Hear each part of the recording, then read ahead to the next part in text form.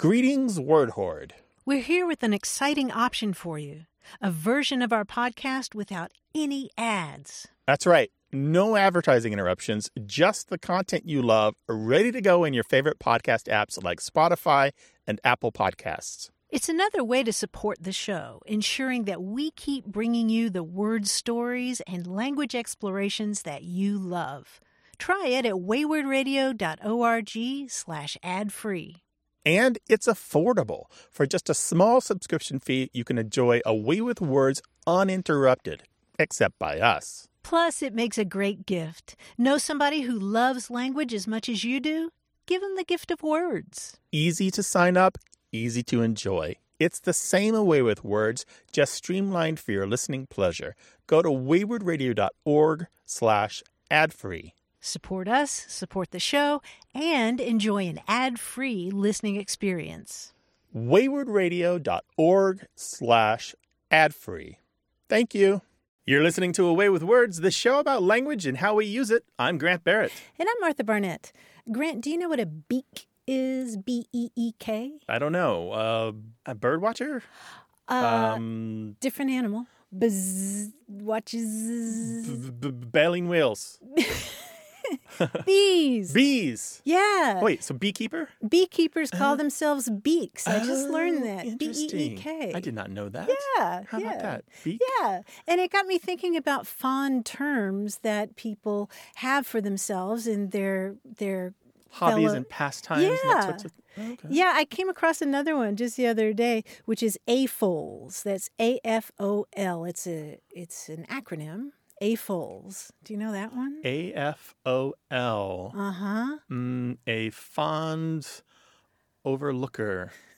Somebody who keeps an eye on the tiny railroads at, I don't know. I have no idea. What is it? It's so funny that you're getting bits and pieces of the definitions when you talk about tiny railroads, because an AFOL is an adult fan of Lego. Oh. And that's what they call each other. There's several documentaries online about AFOLs. How about that? Yeah. AFOL, adult fan of Lego. How about that? And I guess they're not barefoot walking through the house, How about right? that?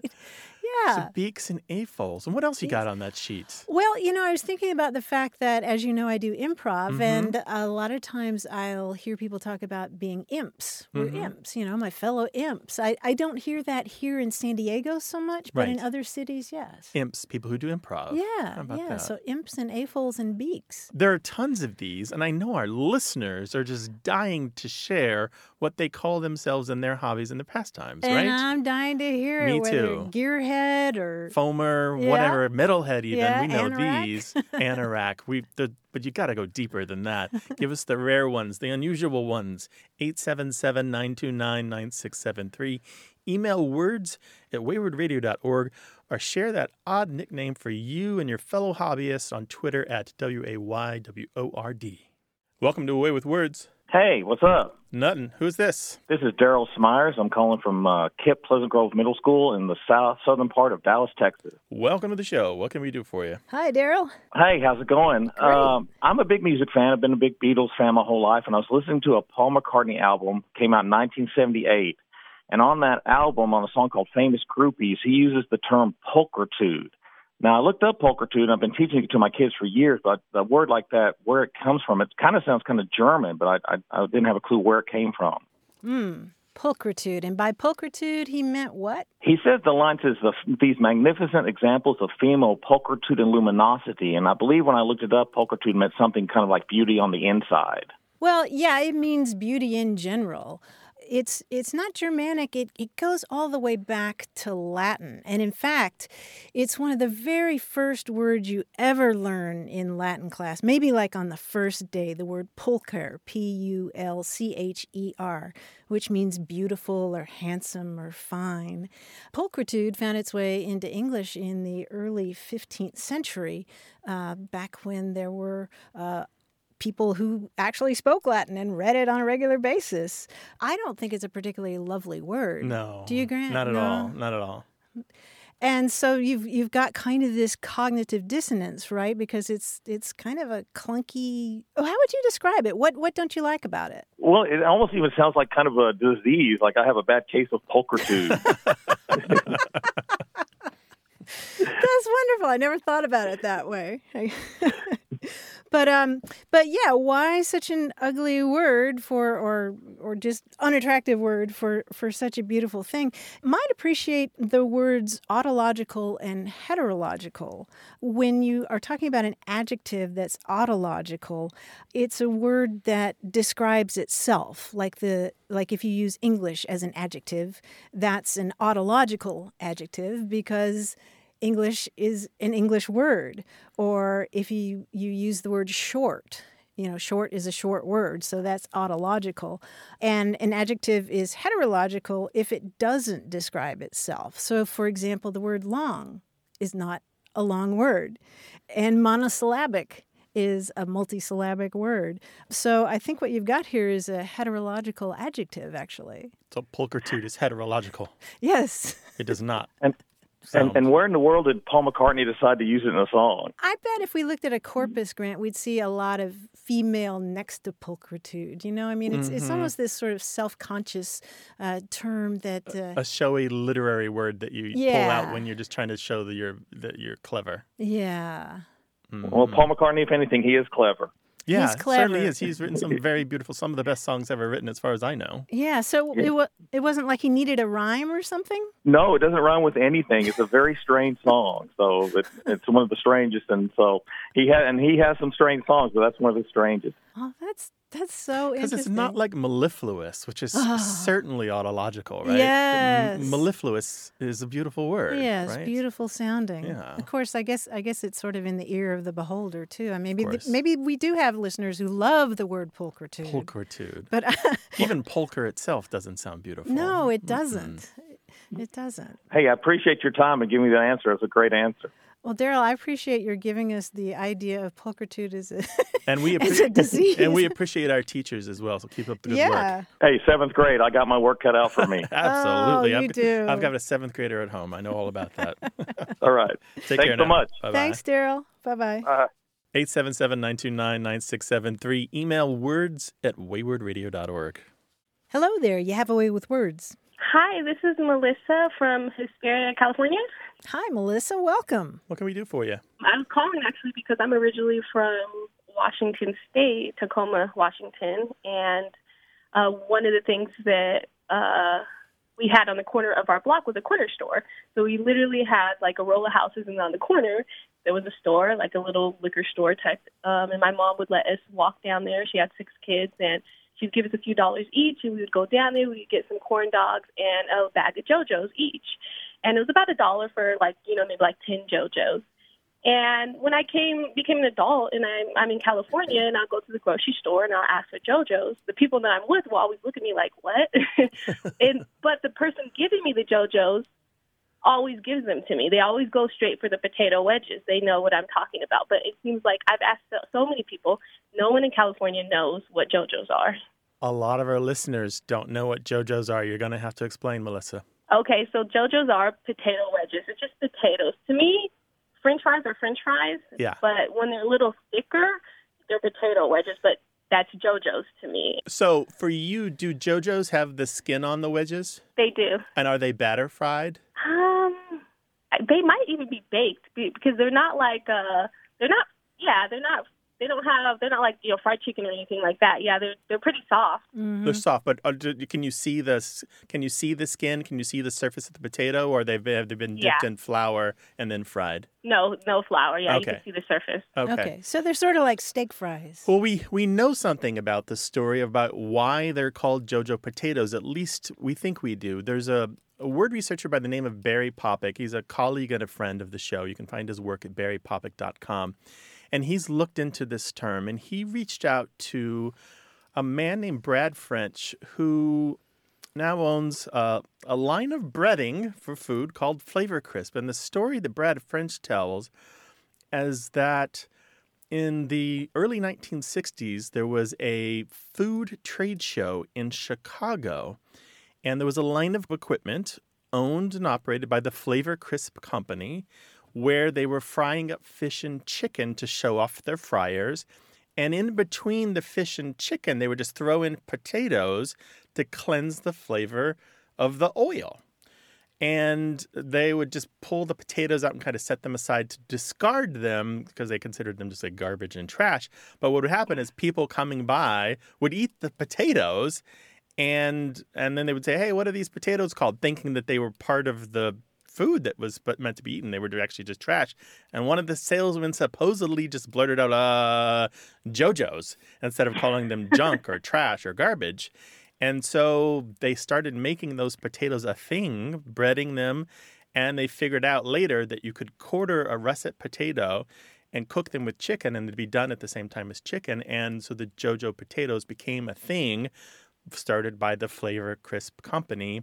And so they became kind of established with the Flavor Crisp brand, and you can find JoJo potatoes here and there throughout the northern part of the United States now, from Washington State over to New York State. And how are they spelled on those menus? Usually J-O. Sometimes there's one word, sometimes with a hyphen. Oh, wow. See, and every time I've said it, I've always put an S at the end. I've always just said JoJo's. Like, I would never say, oh, let's go get like a JoJo or anything. JoJo's plural. Sure, yeah. JoJo's plural, definitely. Yeah. Childhood memories. Yeah, Melissa, thanks for sharing those memories with us. We appreciate it. Thank you so much. All right, take care now. Bye-bye. Bye-bye. Bye. Boy, food and memory are so tied together. Food, language, and memory, right? The threesome right there. 877-929-9673.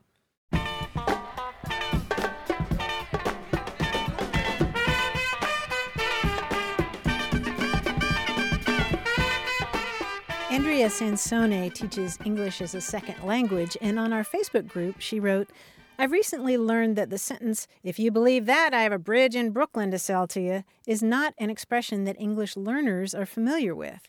Is this a New York City area regional expression? If you don't use that particular expression to indicate being conned, what expression do you use?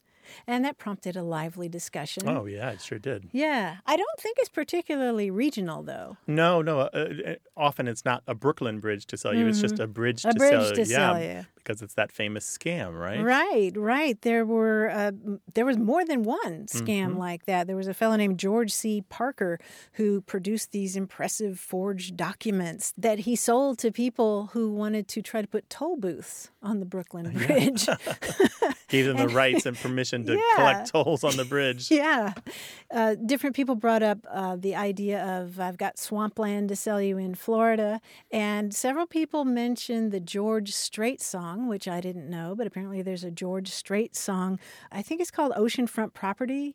And he says, if you leave me, I won't miss you and I won't ever take you back. Girl, your memory won't ever haunt me because I don't love you. Now, if you'll buy that, I've got some oceanfront property in Arizona. From my front porch, you can see the sea. I've got some oceanfront property in Arizona. If you buy that, I'll throw the Golden Gate in for free.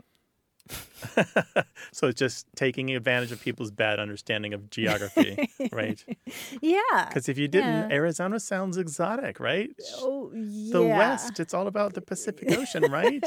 Never mind that Arizona has to drive to San Diego to see the sea. If you believe that, I've got a X to sell you. Yeah. Are there others of those? Might be. Let us know. 877-929-9673.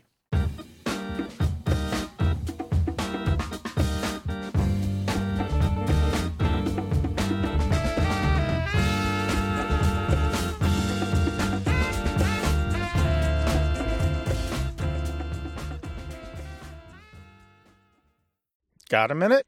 We need your help. Head over to gum.fm/words and share your thoughts in our quick survey. Your feedback matters. It's the backbone of our show's success. Thanks for making our show even more successful. That's gum.fm/WORDS. Thank you. You're listening to Away with Words, the show about language and how we use it. I'm Grant Barrett. And I'm Martha Barnett. And joining us on the line from New York City is our quiz guy, John Chinesky. Hello, John. Hey, John. Hey, hi, Martha. Hello, Grant. What's up, bud? You know, when it gets cold out, I turn to the sun. That is, words and phrases that contain the letters S-U-N together and in order, okay? For example, a person perceived to be an inexperienced and unskillful motorist, especially one who lacks speed, is known by what sunny phrase? Sunday driver. Yeah, Sunday driver, indeed. So all of these words, all of the answers to this quiz will contain the letters S-U-N. Again, they'll be together and in order, either the beginning, the middle, or the end. Here we go.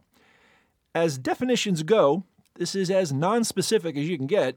It's a word for various miscellaneous items. I think of it as things you purchase in a drugstore. Sundry. Sundries, yes, very good. While there's no real medical reason to say anything when anyone sneezes, many people prefer to wish you good health with this word derived from a foreign language. Gesundheit. Gesundheit, indeed. For those of you who are of a spiritual bent, there's an adjective that refers to 7 weeks after Easter, when the Holy Spirit is reported to have descended upon Jesus' disciples. Something Sunday? Whitsuntide? It is Whitsun, yes, Whitsun or Whitsuntide. Nicely done. Now, if you're writing to the officer in charge of a ship's rigging, anchors, cables, and deck crew, you can use the ungainly 9-letter word which landlubbers mispronounce as boatswain, or what rather economical 5-letter word that is pronounced the correct way. I usually get it wrong. I'm going to say it wrong. Is it bosun or bosun? It's bosun. Yeah, bosun is fine. But you don't want to say boatswain. That really sets you apart as wrong. Or as a reader, because you don't actually go at sea and you don't know. The 9-letter word, yes. Yeah. Originally, it was a 1964 blues ballad written for Nina Simone. But in 1965, an up-tempo cover version by the Animals became a top 40 hit. Finish this lyric, which ends with the song's title. I'm just a soul whose intentions are good. Oh, Lord, please don't let me be... Misunderstood. Misunderstood. Yes, there's our sun in the middle. The word's origins are unclear, perhaps because it was sold on Mondays and consisted of leftover product, or it was sold on another day to circumvent blue laws. It doesn't matter to me. It's cold and creamy and delicious, and it's called... Oh, Sunday. Sunday, yes. Now, there are many sunny places in South America, and Paraguay's climate ranges from tropical to subtropical, so it makes sense that what city is its capital? Asuncion. Asuncion, yes. Finally, watch out. English has borrowed this word from Japanese, where it's a combination of the words for harbor and wave. Tsunami. Tsunami, exactly, yes. Tsunami. Very good. Those are my sunny words for a cool day. Thank you, guys. John. Thanks, John. We'll talk to you next week. Talk to you then. Really appreciate it. Give our best to the family. Will do. You too. All right. Bye-bye. Hey, we're talking about language today, and we want your calls. 877-929-9673. Email us too, and we'll talk about that. words@waywardradio.org. Hi there. You have a way with words. Hi, how are you doing? Hi, I'm doing well. Who are you, and where are you calling from? My name is Jess Rodriguez, and I am calling from Keller, Texas. Welcome to the show, Jess. What can we do for you? Well, last year, my husband and I were talking about our newborn son, his fingers, his toes, and his baby's breath, his little breath. And it kind of got us talking about where the flower, I guess, baby's breath gets its name. And I wanted to know, is there some kind of correlation between the two? And that's why I'm calling you today. Do you have theories? No, not really. For some reason, to me, it sounded kind of Victorian. Or maybe it had something to do with lace, but, that's really all I could naturally come up with. Mm-hmm. And what's your baby's breath like? He's actually got like morning breath because he's a little bit older. But back then, when he was newborn, he was, perfect, right? Right. Oh, of course. Right, and then reality sets in. Of course, and then reality sets in. Then he falls off the bed a couple times, and he's got some dents and scratches. He wakes you up in the middle of the night a few times. Yeah. Uh-huh. Did it smell like baby's breath flowers? I assume that you smelled those and tried to see if there was a similarity. It's funny. I used to be a florist way back in the day, and I used to work with baby's breath a lot, and I did not think that they smelled similar whatsoever. maybe just my son's breath doesn't smell like that. I don't know. Maybe it doesn't smell like flowers. Well, some people do think that there's a similarity. There's a gentleness about the smell of the plant and the smell of baby's breath. It's not so much that they're the same. It's just the lightness of it. Mm-hmm. Does that make sense? Softness. The softness of it. It's subtle. It's the subtleness of it. And other people just say that they're both, they kind of catch you unawares. But I think a lot of this is just people just trying to make the correlation after the fact. So the plant itself, I can see that. This plant itself is fairly insubstantial, right? Super fragile, right? It's not the hardiest of plants at all. Mm-hmm. Since the mid-1800s, the plant has had that name and been used in flower arrangements. There's a lot of different varieties of it, subspecies and species of it. The Latin name of it is interesting, if you're interested in that. Yes, I am. Gypsophila paniculata means gypsum lover. The Gypsophila does, because it prefers a lime-based soil, and the paniculata refers to the spreading flower clusters, the way that they branch out and kind of these clusters.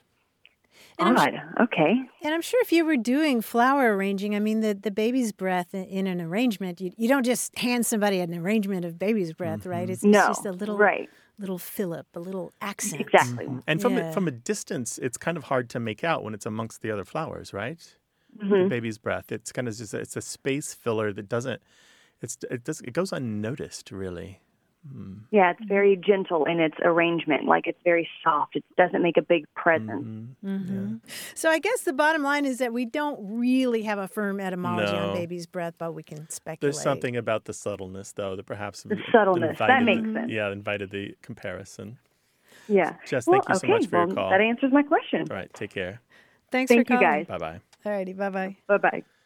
Baby head flowers. That's what I want. That smell the top of a baby's head. That was the smell that I always loved. Oh, when that you're would be holding good, them, right? Oh, and yeah. you bend the nose down and you inhale. Yeah. Oh, that's the best. Yeah, boy, if somebody even when they're not at their that. best, when it's not, they haven't recently bathed, something about a baby. Right, the top of their head. Top of their head. I don't know what it is.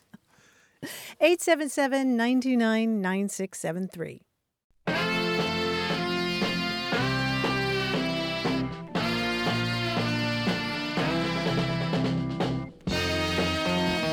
We heard from Greg Dulcus in Auburn, California, who said he was listening to one of our old episodes where we were talking about the term for the person who drives the ice cream truck through residential neighborhoods, with the music playing and all that, because it turned out that in Nebraska, primarily, you call that person the Ding Ding Man. The Ding Ding Man. Mm-hmm. Greg said that brought back memories for him, and he writes, years ago, when our children were small, the ice cream truck would come through our neighborhood. My wife and I referred to it as the music truck, never mentioning the delectable desserts contained therein. This avoided the inevitable whining we knew we would get, and the kids continued their play while listening to the music in the background as the truck drove by. Very effective. Yeah, he says, fast forward to a conversation with our now grown children. At some point in their lives, we don't know quite when, they figured out what it was. But by then the truck was no more. They still haven't forgiven us. Weren't the stickers of all the yummy treats on the side of the truck a giveaway? You would think. Maybe they were playing below the living room windowsill or right, something. They just couldn't see. Yeah. Oh, the nice music truck. 877-929-9673. Hello, you have a way with words. Hi, Martha. This is Sam from Westfield, Indiana. Hi, Sam. Welcome. Thank you. What can we do for you? So I work in human services, and I had a client's mother use the phrase, you cannot cover the sun with a finger. And it's one of those phrases that you can kind of figure out what it means, but I wanted to know if you had any stories for the origin of it. What was the situation where it came up? We were trying to work on a few things, more than she intended to, so just more than she was able to work on at one time. So you had a lot of problems and she bit off more than she could chew. Only so much time. And only so much time. And so the expression was, you cannot cover the sun with one finger? Mm-hmm. Yes. Okay. What else can you tell us about the person who used this expression? She's from Puerto Rico, but I looked it up and it looked like it may have come from Cuba. Martha, you speak some Spanish, Argentinian Spanish. Did you know this one? Not from Argentina, but I know the phrase. Yeah. Tapar el sol con un dedo. Tapar el sol con un dedo, to cover the sun with a finger. Yeah, and I think the idea is that you're deluding yourself if you think that you can hide the sun just by holding up your finger. It may look that way to you, but you're not extinguishing the sun. Right. So there's two notions of this. One is you're solving the problem for yourself, but not for other people. Right. But the other thing is it's just kind of a Band-Aid on a really big problem, right? Right. A tiny fix that doesn't really solve it for everyone. Yeah. Solve the whole thing. It's not just Cuban or Puerto Rican. It is used throughout the Spanish-speaking cultures. I've found versions of this in Cuba and Puerto Rico, but also in Mexico and Spain and in Uruguay and Paraguay and some other Spanish-speaking countries. So you will find it throughout the Spanish-speaking countries. But, I've found a variant of this in other countries where you can't cover the sun with the palm of your hand. This is from a different set of countries, and they tend to be Muslim countries. So Nigeria, North Africa, Serbia. I've found that as far back as 1915. No doubt in both cases, these expressions are much older than we think that they are. And it's exactly the same kind of uses. It's all about you've bitten off more than you can chew, or you're trying to fix a big problem with a small solution in every single case. So I do tend to see these being used very often these days in political contexts where opponents are accused of treating big problems in small ways. So they have a weird context to them where they're not the kind of thing you'd say typically these days. I don't see them in fiction. I haven't seen them very often in fiction, so I don't know. I don't have a sense of it as an English saying. No, me neither. I don't know. No, I hadn't heard it at all. Biting off more than one can chew is kind of a good translation, but it doesn't work perfectly because it doesn't encompass all the different ways that these are used. Any idea to which came first, the palm or the finger? No, I don't know. They're hard to track because I don't have any Serbian or the other languages. I've only found these in translation from these other languages in English. So this is the best that I can do for you. Sorry, bud. That's all right. Yeah. I appreciate the help. Yeah, sure. Thanks for calling. Really appreciate it. Okay. Thank Thanks, you. Have a good Sam. day. Bye-bye. Bye-bye. Bye-bye. Well, we know you've had an encounter at your job where somebody said something that mystified you, and it's a thing. It's an expression. It's an idiom or an aphorism or a saying. Call us and we'll try to sort it out. 877-929-9673. Words at waywordradio.org or on Twitter, WAYWORD.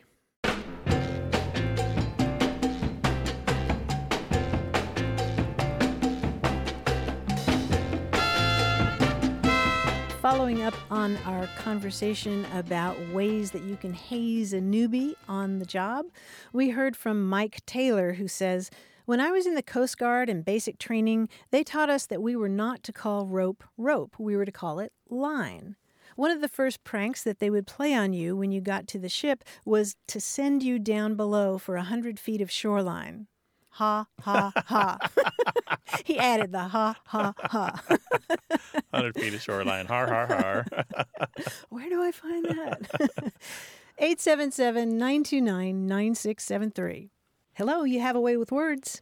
Hi, this is Lynn Thomas. I'm calling from Grapevine, Texas. Welcome to the show. What can we do for you, Lynn? Well, I grew up in the Midwest, mostly Illinois, and I remember if I dressed myself when I was younger, my mom or dad might say to me, "That's quite a get-up," or "Where did you get that get-up?" And I knew that this was not a compliment. It was something about what I was wearing looked a little strange or funny. And I couldn't see any connection between the words get up and clothes, so I was just wondering where that might have come from. So it was always something outlandish or didn't match, or most normal people wouldn't wear outside the house. Exactly.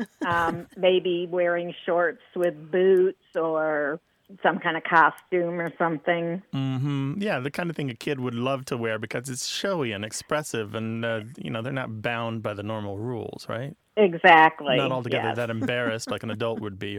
Yes, they're a little free for all. It's actually fairly simple. Originally, starting in the late 1700s, you could get up as a verb a person or a room or a theatrical production in a certain way. You were dressing them or arranging them or decorating them, dressing them in finery, putting up silks or elaborate paper or anything just to make them wonderful and lovely and gorgeous. And then by the mid-1800s, the noun form of get up appeared to refer to the arrangement or the appearance itself. And then later, much later, the kind of simplified, almost neutered version that we have now, meaning just a kind of gaudy outfit, appeared. So, and that's it. So we went from something very elaborate, like a fantastic theatrical design, to just a kid wearing, snow boots and a swimming suit. I like the swimming suit too. I used to say it to my daughters as well. They're in their 40s, but they clearly remember me saying it to them, and I'm sure it was along the lines that you're talking about. You're going out in that? Yeah, exactly. You just kind of knew it was something strange or funny you were wearing, and it was a good idea to maybe change, but I don't remember being told that I had to change. But you kind of knew, maybe I better not go out in this. Yeah, somewhere in the middle before we got to kind of what you're talking about, where the get-up is a really kind of gaudy or mismatched outfit, is the idea of a get-up being a complicated outfit, something involving a lot of layers or a lot of straps, or just think about some of the women's outfits in the 1700s and 1800s where there's skirts and petticoats corsets and silks and corsets and booted that and all that sort of thing. Yeah. So that's a get up where it's just, 2 hours to get dressed. You have to get up a couple hours early, right? Get up to put on the get up. Yeah. Yeah. Tell me a little bit more about when it was used as a verb in the 1700s. Yeah. It was somebody dressing somebody else. Somebody dressing somebody else, but it wasn't even just people. It was about hair. You might get up someone's hair. You might get up someone's appearance. You might have your maid get up your outfit for you, but you might also get up a theater to decorate it for a performance, or to put on the scenery, or to put up the curtains and the stage setting in the right way. You might get up a book to produce it, and so that you are putting the plates together and putting the images together and all that sort of stuff. Well, I never dreamed it went back that far. Lynn, thanks so much for calling. You are very welcome. I enjoyed talking with you, and I love your show. Oh, thank you very much. Thanks, Lynn. Take care. Bye-bye. Bye.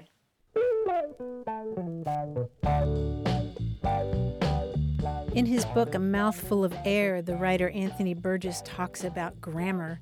And he says, grammar has its own fascination and, in a ghostly manner, its own peculiar truth. There is a satisfactory boniness about grammar, which the flesh of vocabulary, or lexis, requires before it can become vertebrate and walk the earth. That's beautiful. That's very lovely. What's the book again? A Mouthful of Air. Which is a great title for a book, too. Yeah. I want to go read it now because he had a real fascination with languages and foreign languages. And I love what he says about the boniness of grammar. Boniness of grammar. The structure in which everything hangs. Yes. And then it gets up and walks. Words at waywardradio.org.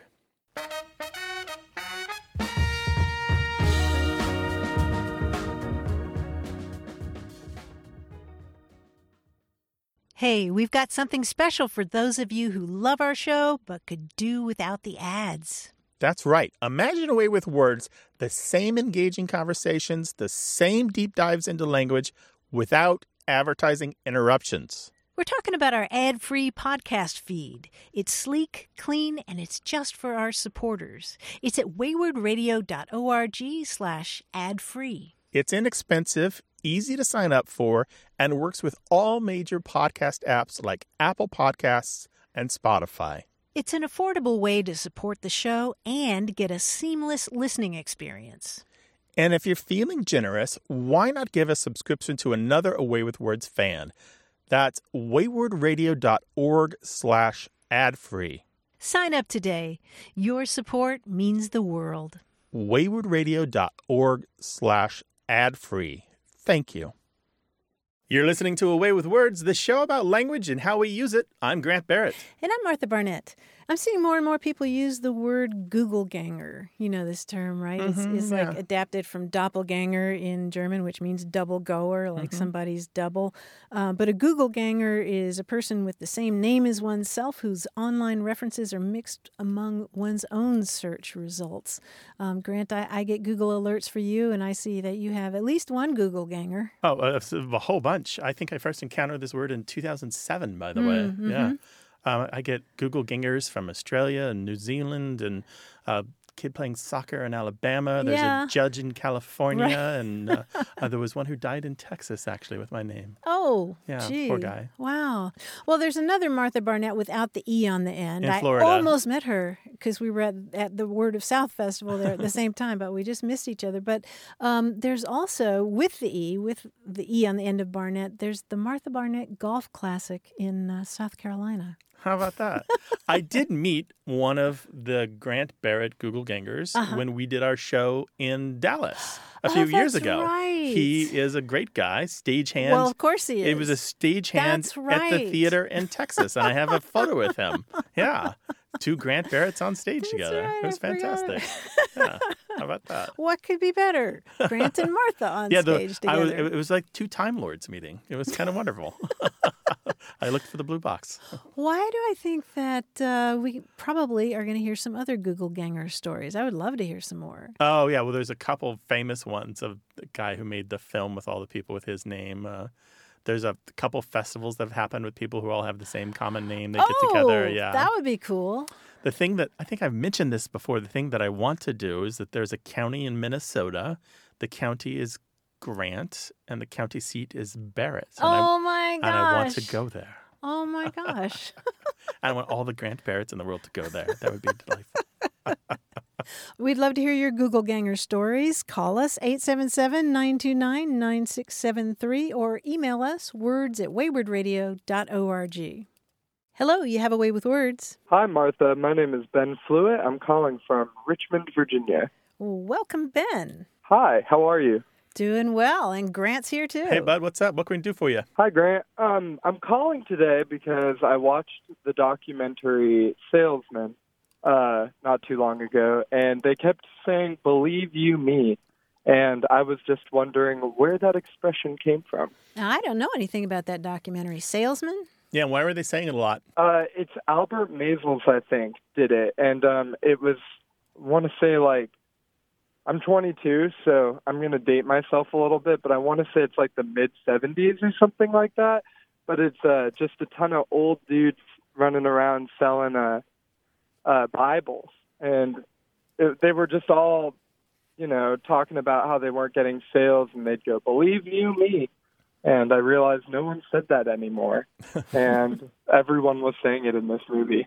Okay. And so the documentary? Yeah. Okay. So it was filmed in the 70s? Geez. I honestly think so, but it might have even been sooner. Okay. Or not sooner, earlier. So your question is, what's up with Believe You Me? Yes. And you don't say it. Oh, no, absolutely not. If I have to say something like that, just say, "Oh, believe me." How did it strike you besides sounding a little out of date? I think it was the usage of both you and me. You're saying, "Believe you me." So it sounded a little bit weird to me because you're like, "Oh, trust me," but also believe in yourself. Okay. Well, one of the reasons it sounds weird to you, I think, is because the word order is different than English usually has it. Usually we do subject, verb, object in modern English. This has verb, subject, object. Right. So that's the problem. We would just say, "Believe me." Mm-hmm. Believe or me. You believe me. You believe me instead of believe you me. And so what's happening is there's a little bit of emphasis. Now, I noticed that in Fowler's New Modern English Usage Guide, which I don't actually check that often because I consider it a little stodgy and out of date, but I checked it for some reason, and it calls this usage condescending. And I thought about that for a while, why they would see it as condescending. And I think really my reaction to that is I see "believe you me" as actually emphatic and distancing. And we've talked about distancing on the show. It's a way of being both firm and a little more informal. So you take a little bit of the sting out of expressing your certainty. And I think that might be what you were hearing from those salesmen. That's so interesting. And that makes a lot of sense, too, because they were kind of bitter that no one was buying their Bibles. Yeah. Well, and it's interesting that you mentioned Bibles because it's a construction that you see a fair amount in the King James Version. You see, hear ye me and command ye me, which is also kind of distancing, right? Mm-hmm. It's I don't know about condescending. That's really interesting. That's right. Because I think in the context of the Bible, it makes a lot of sense just because there is that sort of separation that's emphasized between, the holier than thou and then those that are just, believers and whatnot. Really interesting stuff. This rose to popularity in the 1920s for some reason. It really kind of came to the fore, this particular Believe You Me in the 1880s-ish. But in the 1920s, it just kind of pops up. A lot of stuff changed in language after the First World War. And it had this vogue period in the 1920s and never really completely faded. Even now, you still will hear it. I don't think it's as popular as it was. It does seem a little dated now. I have heard it unironically from people in the last year. And it catches your ear. Yeah, it does catch your ear. Because it's that word order that when you hear verb, subject, object, you're like, I understand what you mean, but that's not right. Well, thank you guys so much. Yeah, our pleasure, Ben. Thanks for calling. Take care. Absolutely. Bye-bye. Take care. 877-929-9673. Email words@waywordradio.org or talk to us on Twitter at WAYWORD.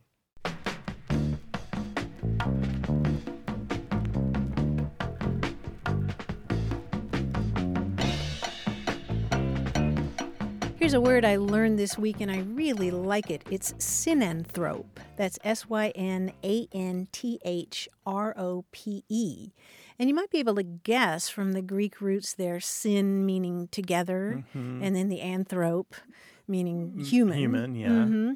Yeah, synanthropes are animals that aren't pets, but that live and thrive close to humans, like pigeons and raccoons and rats. It's not that common a word, but it's been around since the 1940s. And the reason I learned that word is because I was reading about something called the Synanthrope Preserve.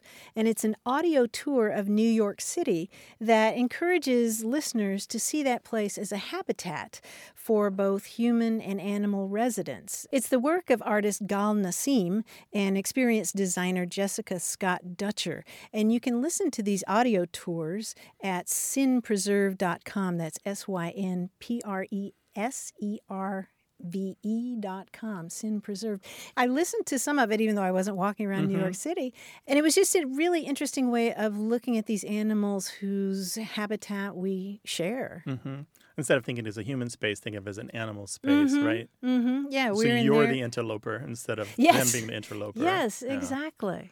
Yeah, and most human spaces are like that. Even here in San Diego, I encounter foxes and skunks and possums in my yard and rats and mice and feral cats and, and gophers and all kinds of things. Yeah, we're on a canyon and we run into coyotes all the time. Yeah.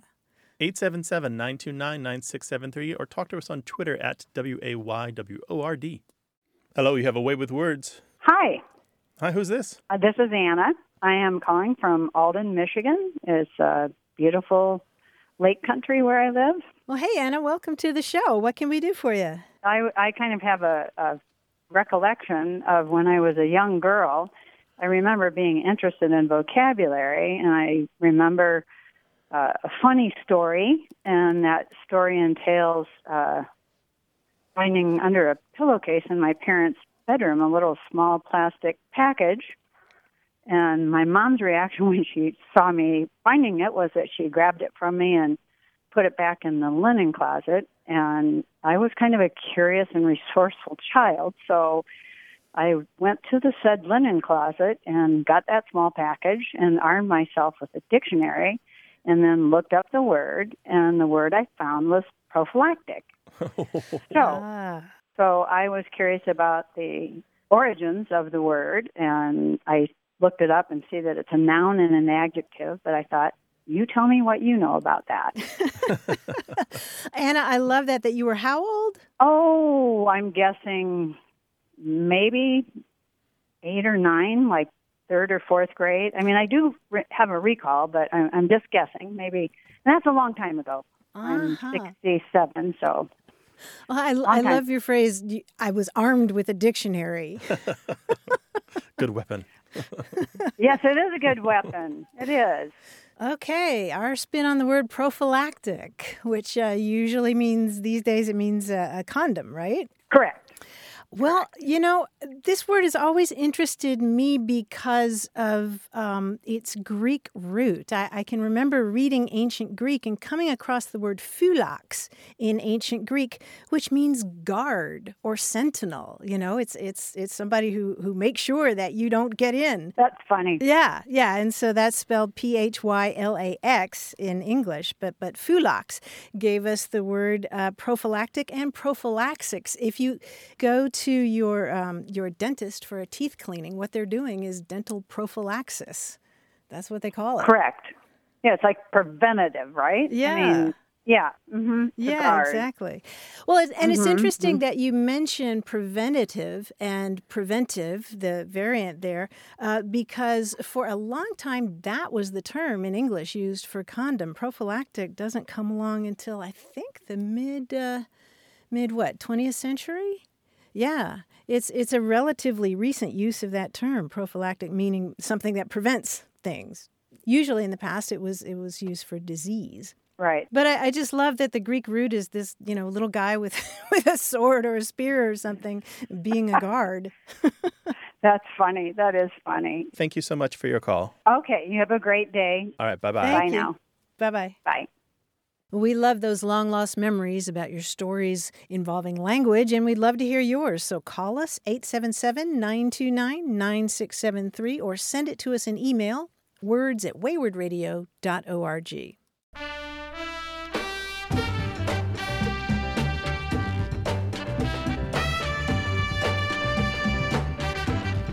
We had a conversation a while back about the first really big word that you learned, the one that you just couldn't wait to show off to adults.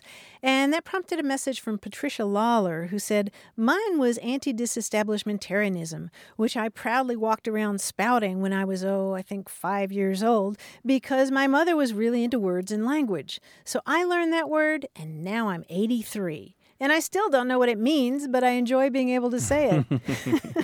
So, Patricia, properly it means opposition to the disestablishment of the Church of England.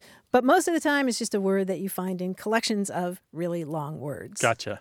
877-929-9673. Hello, you have a way with words. Hi, this is Vivian Kraft from San Antonio, Hi, Texas. Vivian. Welcome to the show. I have a question for you. My father, who was born in 1913 in Pine County or Pine City, Minnesota, used to always use the phrase when we arrived home in St. Paul, where we lived, after a vacation.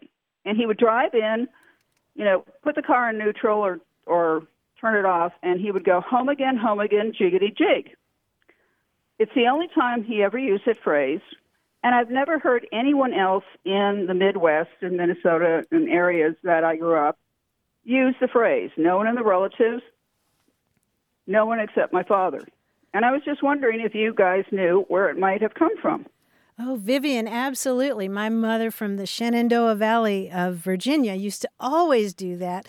When I was a little kid, every time we would pull into the driveway, she would do the same thing. She would stop the car, say, home again, jiggity jig, and then she would turn off the car and shove that emergency brake. I remember how that felt, just shoving that emergency brake. But it was always that little ditty. It was so funny because, like I said, he never used it. My mother never used it. My father came from a family of 8 brothers and sisters. No one else ever used it, just my dad. Well, would you believe it's really, really, really old? It goes back to an old nursery rhyme. that has to do with the idea of farmers taking things to market and going to the market to get things. And one old version of it goes, to market to buy a fat pig, home again, jiggity jig. To market to buy a fat hog, home again, jiggity jog. To market to buy a plum bun, home again, market is done. And this goes back a couple hundred years at least.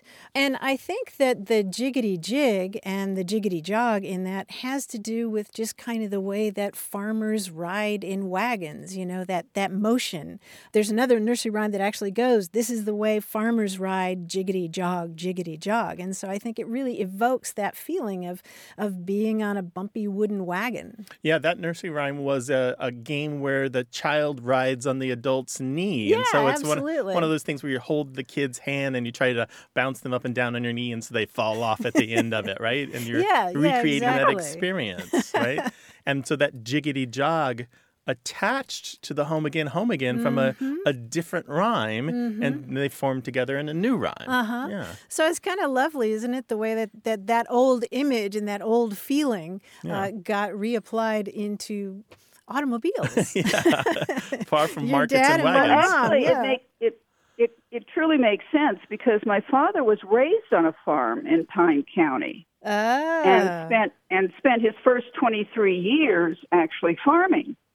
Oh, well, there you go. I appreciate it. Thank you so much for looking that up, and I didn't realize that that's where it came from. It's very old. Yeah, centuries old. Are you carrying it on, by the way? Actually, my oldest son, would, when he, heard my father saying it, he decided that he would add a little phrase of his own at the end. And so it was home again, jiggity jig. And therefore we have another jig. And therefore we have another jig? That was what he added? Yeah. I mean, it was like, okay, sure. That's fine, Garrett. Whatever you want. Thanks for calling, Vivian. Thank you for your time Take and care. your research. All right, Okay. Bye now. Thanks. Bye-bye. 877-929-9673.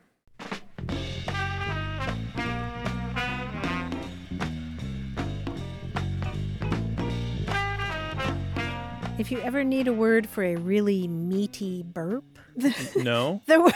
No. Well, if you do, the word is nidorosity. Spell that, please. Nidorosity. Nidorosity. Well, I'm pescatarian these days, so I won't be needing that. Thanks. Well, I'm not sure what that word would be, but the Latin word nidor is a vapor or a steam or a smell from anything that's roasted or burned. Wow.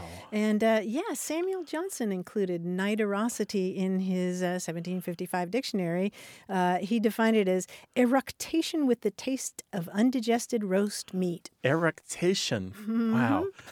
Your definition should not be more difficult than the word you're defining.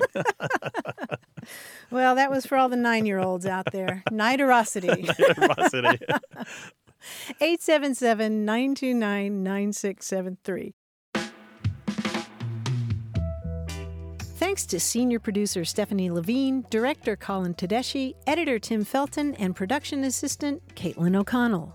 You can send us a message, subscribe to the podcast, get the newsletter, or catch up on hundreds of past episodes at waywardradio.org. Our toll-free line is always open in the U.S. and Canada, 877-929-9673. Or send us your thoughts to words@waywardradio.org. A Way with Words is an independent production of Wayward Inc., a nonprofit supported by listeners and organizations who are changing the way the world talks about language. We're coming to you from the Recording Arts Center at Studio West in San Diego, California. Thanks for listening. I'm Grant Barrett. And I'm Martha Barnett. Until next time, goodbye. Bye. Hey, listeners, we have a favor to ask. We'd love for you to fill out our listener survey at gum.fm/words. Your feedback is crucial. It's quick, and it helps us make our show even better. It shapes our show, helps us plan, and ensures we're bringing you the content you love. That's gum.fm/WORDS. Thanks for being a part of what we do. Thank you.